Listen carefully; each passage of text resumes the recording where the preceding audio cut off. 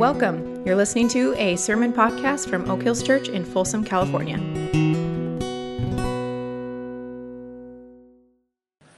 Heavenly Father, we are indeed glad to be together, glad to once again be able to come and be in the flesh with one another and in your presence together. We're thankful for those who are tuning in online. We recognize that we are living in a world that is in desperate need of you, and we are people who desperately need you in the deep places of our lives. I'm thankful for Gary and Bev for that incredible testimony of humility, of gentleness, of stepping into the brokenness of our world and being there as a learner and someone who is seeking to incarnate your presence and your love. I pray for your goodness to be upon them as they continue to seek after you. May we learn from people like Bev and Gary. May we learn the way of humility, and may we experience the goodness of your kingdom. We begin this time as we open your word. We ask that you would speak to us. We pray for the gentleness of the Spirit to be our teacher. We pray for humility as we hear, for openness, that you will take us where we need to go. And we pray this in Christ's name. Amen. Well, I am a big fan of the Great British Baking Show. I hope some of you are fans of that. Yes, indeed. If you're not familiar with it, I strongly recommend you become familiar with it. A bunch of amateur bakers convene in a big white tent pitched on a beautiful and serene English property, complete with grazing sheep every now and then. And for several weeks, under the direction of the judges, they compete to see who is the best baker of the bunch. And as the weeks go by, bakers fall off and are asked not to come back. But without getting into it, the show has a quality to it that feeds my soul and revives my hope for humanity. I was watching it the other night, and I noticed something obvious. It was very obvious. But I noticed something obvious that happens every single episode. Every show, without exception, if you watch it, you know this, the bakers present their creations to the judges, and the judges first look at these creations, and they comment on their appearance. The appearance of the cake or the pie or whatever it is. But every single time, with no exceptions, eventually they cut into the creation to see what is on the inside. Sometimes they cut into it literally with a knife. So they will cut a piece out and then they'll cut it in half. Other times they just bite into it. So they cut it with their teeth. But they always cut into the baked item to see the inside and, of course, to taste it. And it's fascinating because sometimes these things literally are worthy of a museum. They're a piece of art to look at. But when the judges finally cut into them, they're too dry, or they're undercooked, or they're overcooked, or there's too much ginger, or there's not enough mint, or the cherry overwhelms the chocolate. Other times they present their baked end product, and the thing is a mess to look at. It's really unfinished. But the judges kind of hang in there, and they eventually take the knife and they cut into this thing. And sometimes, even though they don't look so great, they are perfectly cooked and they are bursting with heavenly flavors. What it looks like is one thing. But the ultimate test is when they cut into it and find out what is on the inside. We started a series this past Ash Wednesday night, a series I am rather excited about and passionate about, and it is called A Radiant Life. Psalm 34:5 says, "Those who look to God are radiant. Their faces are never covered with shame." How interesting. Those who look to God are radiant. Their faces are never covered with shame.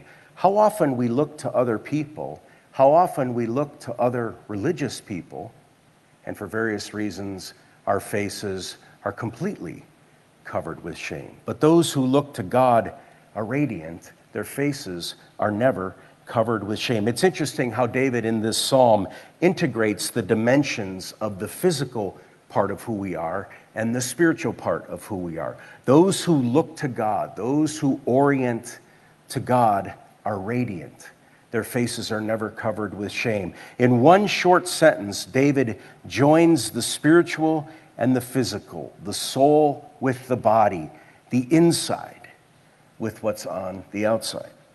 We are now in the season of Lent, and from now until the end of the Easter season, we're going to talk about what it looks like for us as individual followers of Jesus and as a community of Jesus to have a radiant life, to be transformed on the inside, so we grow in radiance and emit the light of Christ and the goodness of the kingdom in our everyday lives. Like the Great British Baking Show, this series then is about what's inside. What's there when we're cut into? And how Jesus, through his Spirit and through our cooperation with him, wants to move into those deep dimensions of ourself and transform us to be more like him. See, human beings have various interrelated dimensions. A heart, or will, as the Bible calls it, where choices are made. We have thoughts. We have feelings. They are part of our self. And these thoughts and these feelings and these choices get expressed through our physical bodies. And we're also relational, and our life in many ways is centered on relationships with God and with each other. We all have personalities, and we have personality tendencies. We have pain management strategies. We have desires that are deep within us, and we have wounds that are deep within us. And all of this comprises me, and it comprises you, and it comprises we as a community.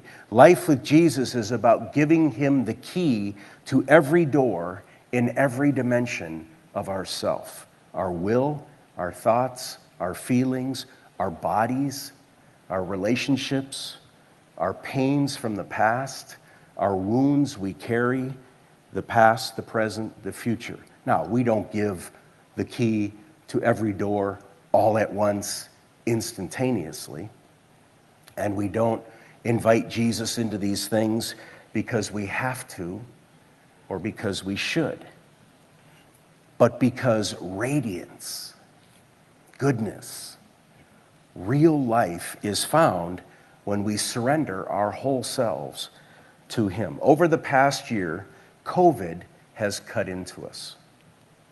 The political climate of the past several years has cut into us. Not getting what we want in our individual lives always cuts into us. Disappointment cuts into us. And when we are cut into, we find out what's really there.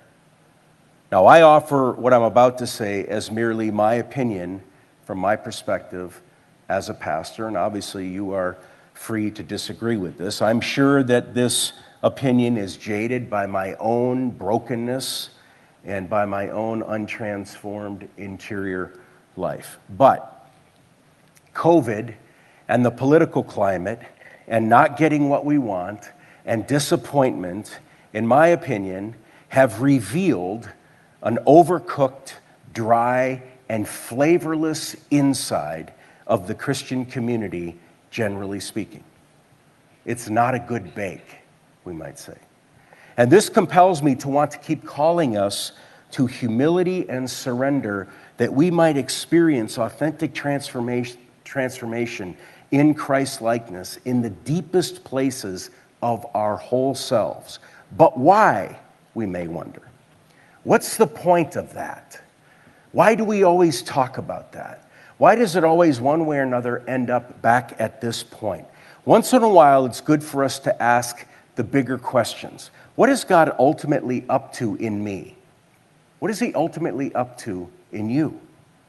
What is he ultimately up to in us as a congregation? Why do we do this? Why are we in this? What is God ultimately up to in the world? It seems to me at the front end of this series, it's good for us to ask the question, what is it all about? What is this for? Where is God ultimately leading history? Personal bliss, maybe? Sins are forgiven. We get to have An eternity with God where there's no more heartache and there's no more pain? Yes, that's certainly part of the story, but it is a chapter in the story. It is by no means the whole story. See, the whole story is that God is ultimately in the process of restoring you and restoring me and restoring all of creation to be the way He originally intended you and me and it to be. That's the big story. God is in the process of bringing His goodness and His grace and His healing and His flourishing, His shalom, into every square inch of this broken universe. Eden restored. You can read this in Revelation 21 through chapter 22:5, when it all is restored. A new heaven and a new earth. Or in Revelation 21:5, Jesus' words, I am making everything new. That project is now underway. That's the whole big story. And here's the stunning news. You're in that story, and I'm in that story. And we as a congregation are in that story. And we each individually and as a community have a role to play in that story. Dallas Willard writes and says it this way, and you can see this on the screen.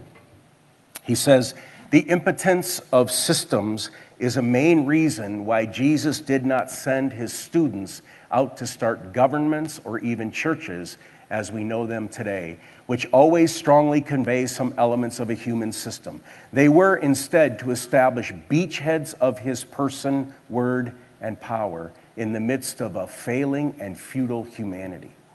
They were to bring the presence of the kingdom and its king into every corner of human life simply by fully living in the kingdom with Him. See, our lives and relationships and jobs and vocations and ministries as individuals and as a local church exist to announce and manifest and demonstrate the new Jesus is in the process of making. And we do this by letting Him have us more fully and more holistically, so that I and you and we radiate His goodness and grace and life in this world to demonstrate to others who God is and what life is supposed to be like. And if you want to whittle this all down, what are we doing? What are we all about? What is this for? Why does Oak Hills exist? What is this business of transformation? That's it. That we might manifest individually and as a church the goodness, the grace, and the healing that God wants to bring. And here's the thing, again, my opinion. I don't think the Christian community has done a very good job at this. In fact, I think there is a pandemic of unhealthy spirituality that has infected the Christian community. And today specifically, I want to talk about three characteristics of this unhealthy spirituality. They masquerade as strong faith in Christ, but they do more harm than good. They do not radiate His life. And yet we get sucked into these things, and we need to turn from them. And the genesis of this bad bake, this overcooked, underflavored interior of the Christian community is lack of genuine transformation in the deep places. Let me say it this way. Faith, Christianity, religion, whatever term works for you, is toxic and even malignant when it is pulled over things like rejection in an important relationship, or trauma in early childhood, or abandonment, where that abandonment continues to echo in us, or shame over whatever reason, for whatever reason, or guilt, or anger, or fear, or sadness. When Christianity is just pulled over the top of these things as though it's somehow going to, by osmosis, eradicate these things, it often becomes toxic and it often becomes malignant. Because the point is for Jesus to descend into these things and slowly and gradually and gently transform them. Now, this message is going to probably hit a bit at times. This is not, I want you to know, me aiming at you or me aiming at our church in particular. I trust you know this about me. I am, in the words of the song, gracefully broken. I desperately need Jesus in these deep places I am talking about. One of the reasons I think this comes up so much is because I need it so much. And I know this sounds like a tactic to pull you in, but it's not a tactic. It's absolutely true. So I'm speaking to myself here. Let me say it this way. I demonstrate all three characteristics of this unhealthy spirituality, and I need Jesus' help to change me. So with that, if you would stand for our scripture reading. Today it comes from Luke chapter 18. It gets right to the heart of the matter as we think about unhealthy spirituality. I'm going to be reading Luke chapter 18, and I'm going to read verses 9 through 14. This is from the New International Version. To some who were confident of their own righteousness and looked down on everyone else, Jesus told this parable. Two men went up to the temple to pray, one a Pharisee and the other a tax collector. The Pharisee stood by himself and prayed, God, I thank you that I am not like other people, robbers, evildoers, adulterers, or even like this tax collector. I fast twice a week and give a tenth of all I get. But the tax collector stood at a distance. He would not even look up to heaven, but beat his breast and said, God, have mercy on me, a sinner. I tell you that this man, rather than the other, went home justified before God. For all those who exalt themselves will be humbled, and those who humble themselves will be exalted. This is the word of the Lord. You may be seated. So I'm going to jump right in. The first characteristic of what I'm calling unhealthy spirituality is acting religious. Luke 18, verse 11. The Pharisee stood by himself and prayed, God, I thank you that I am not like other people, robbers, evildoers, adulterers, or even like this tax collector. I fast twice a week and give a tenth of all I get. One manifestation of an unhealthy spirituality is acting religious. We could call it externalism. You've been around this, you've smelled this, you've sensed this, you've been in the presence of this. It is religious duty without any soul. It's Bible verses used as weapons or neosporin. It's a faith of believing certain things, but it's mostly in that belief, it's mostly a head game. It's a faith of doing certain things and avoiding certain other things, but it's just a surface level morality. It's acting religious. It's looking religious, but when you cut into it, it's a bad bake. Matthew 5 and verse 20, the beginning of Jesus' great Sermon on the Mount. And he says these astounding words to people who would have heard it and thought, he can't be serious. He said, unless your righteousness surpasses that of the Pharisees and the teachers of the law, you will certainly not enter the kingdom of heaven. He means many things by this, but one of the things he means is unless your righteousness gets down in you and actually changes you, unless your righteousness surpasses that of those who can do it on the surface, you will not enter the kingdom of heaven. In Matthew 23 and 28, he again goes after these Pharisees. He says, woe to you, teachers of the law and Pharisees, you hypocrites. On the outside, you appear to people as righteous, but on the inside, you're full of hypocrisy and wickedness. Wow, that looks like a nice cake. Let's cut into it. Hypocrisy and wickedness.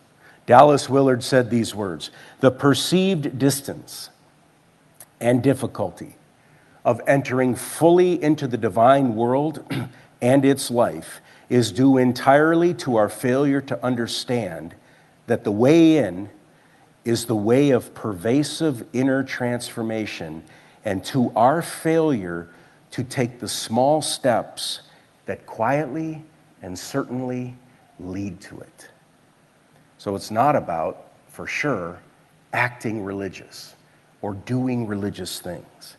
It's about Holy Spirit crafted change beneath the surface, in the deepest dimensions, thoughts, feelings, will, choices, relationships of our human self.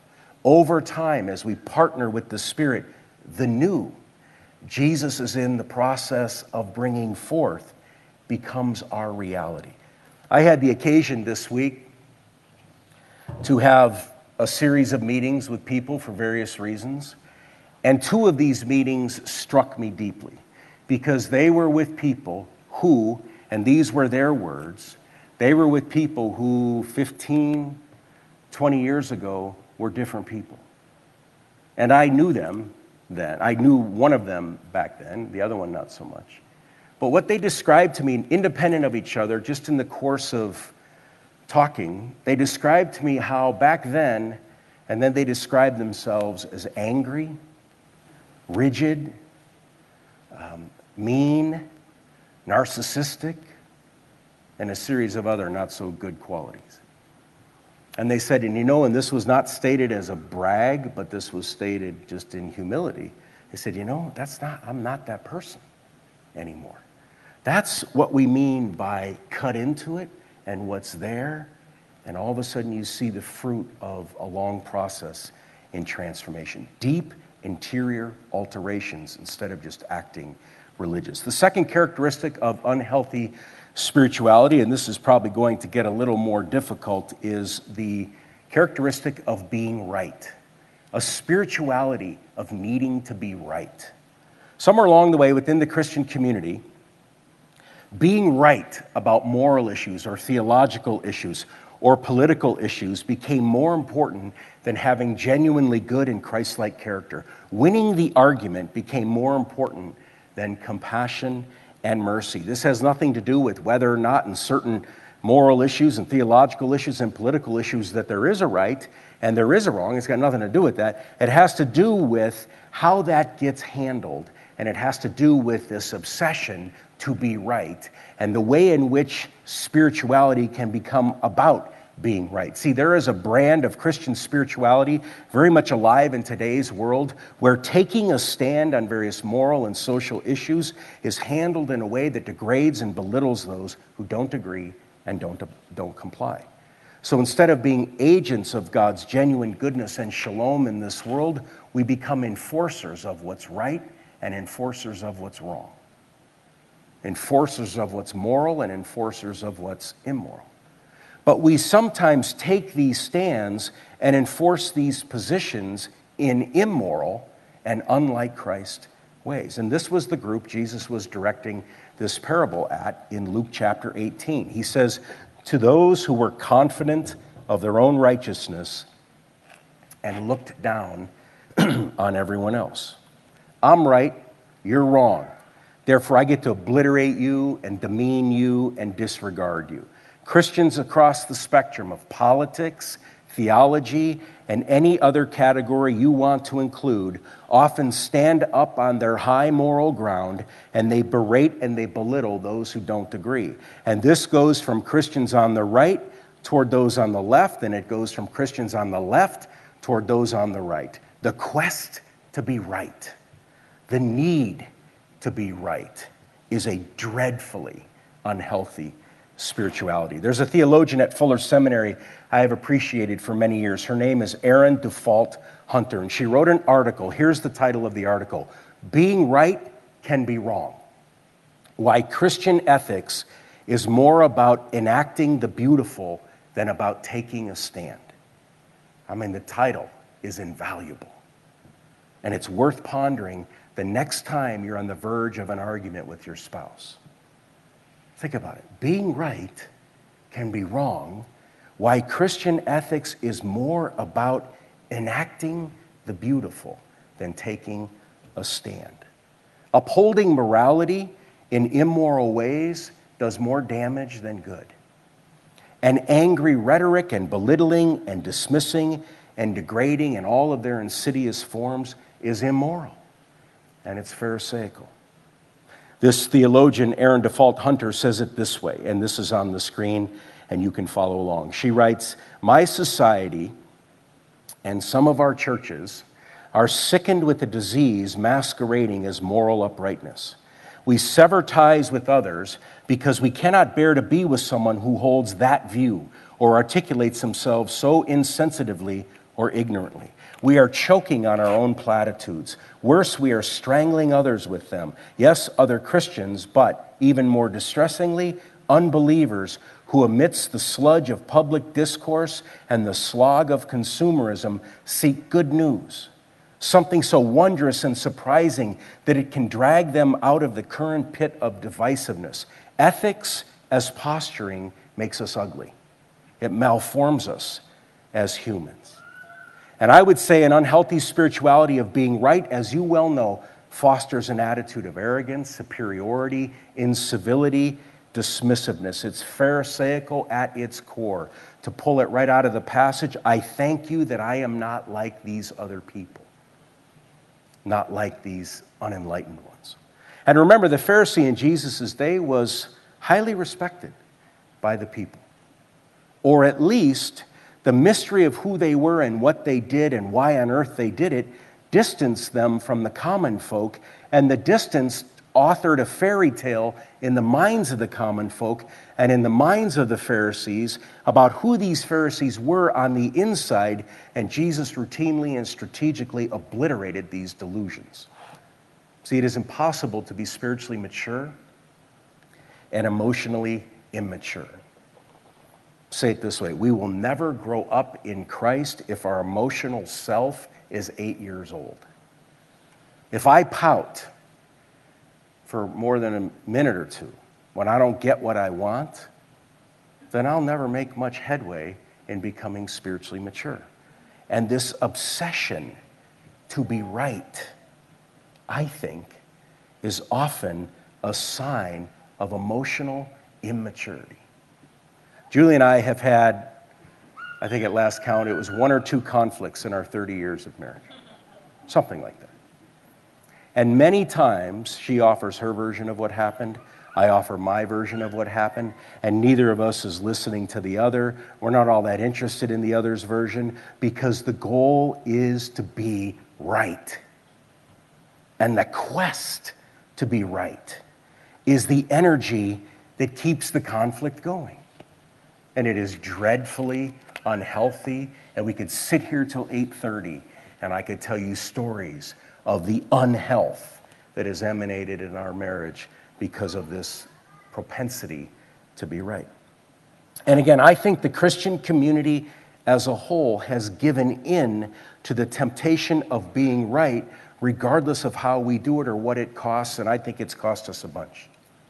Aaron Default Hunter, in a series they did at Fuller, where they asked these professors to each give what they would consider to be their last lecture. You can actually go in the app, you'll see a link to the full article. I would highly recommend you read it. She's more articulate than I am, so I'm going to use her words to confess my sin, and maybe it will confess yours as well. She writes this: "The truth is that I am these disciples, standing at the sideline, snarking about what other people are doing wrong or worse, given my outspokenness and personality, rebuking others with little awareness or sensitivity. I've done this in private, dressing down friends or pastors whose actions I thought immoral. I've done this in public, writing on Facebook, or challenging people in meetings. To be clear, this is a part of my role in the body of Christ. God help me. I am a passionate extrovert, made to press the envelope by asking questions and pushing boundaries. These gifts are meant to be just that, gifts for the upbuilding of others for our common life, but they must always be offered through my devotion to Christ, a risky act of loving Christ by speaking truthfully or with truth as I perceive it. Though Jesus went vulnerable and unarmed to the cross, I come out with verbal guns ablazing, energized by the cocksureness of my ethical position. Like the disciples here, I have skipped over the question of how to connect my life to Jesus in this particular moment. Instead, I have grasped principles like always speak truth to power without asking, how do I do this? So I trust in the force of Jesus' reign and rightness and not in my own.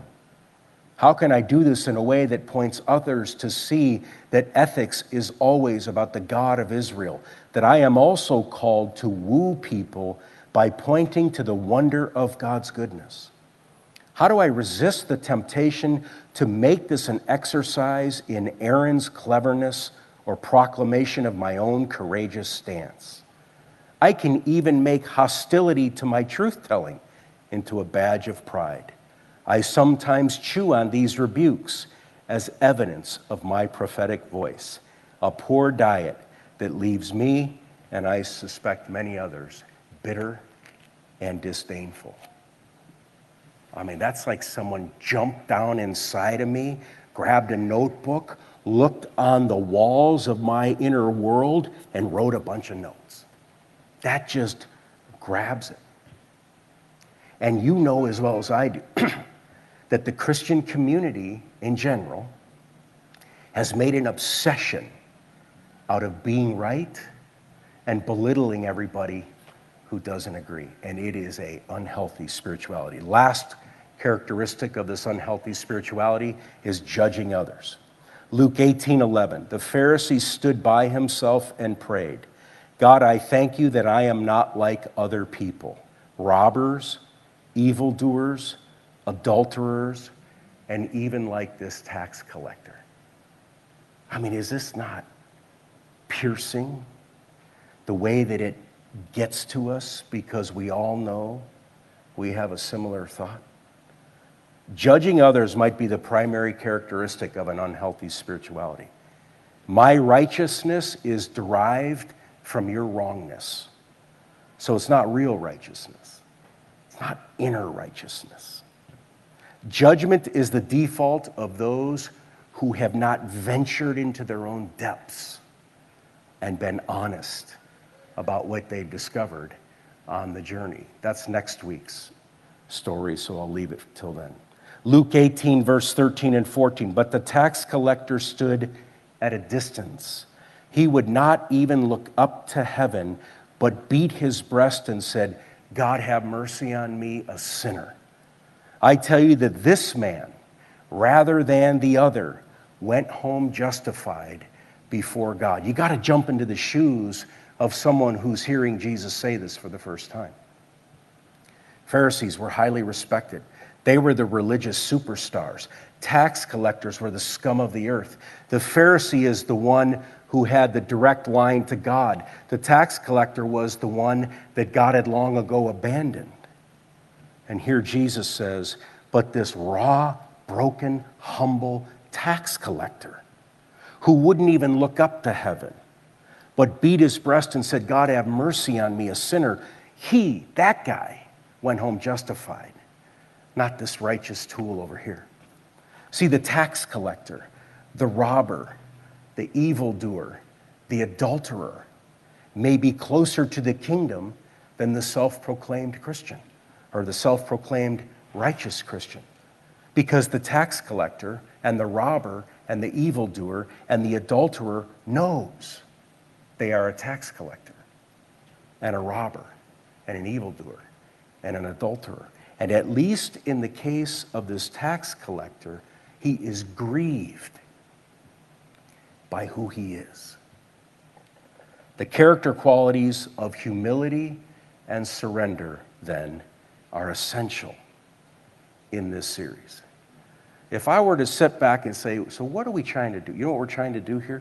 We're trying to step deeper into humility and deeper into surrender. See, if the Great British Baking Show judges were to cut into us and they found humility and they found surrender, then we would be well on our way to a very good bake. So we need to keep returning to these things: humility, surrender, brokenness, or if you please, the way of the tax collector, because that's our path to new life and freedom and joy. That's the way to a radiant life. That's the way to a good bake. Let's pray together.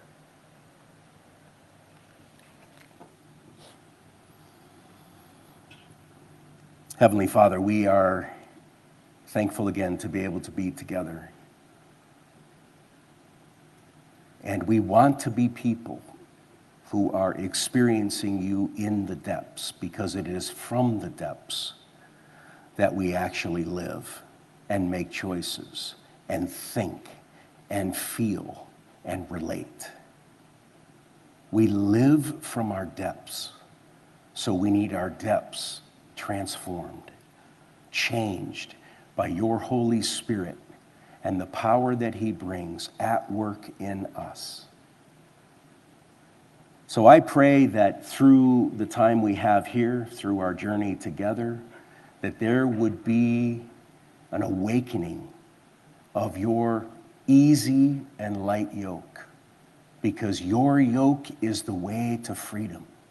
Your yoke is the way to radiance.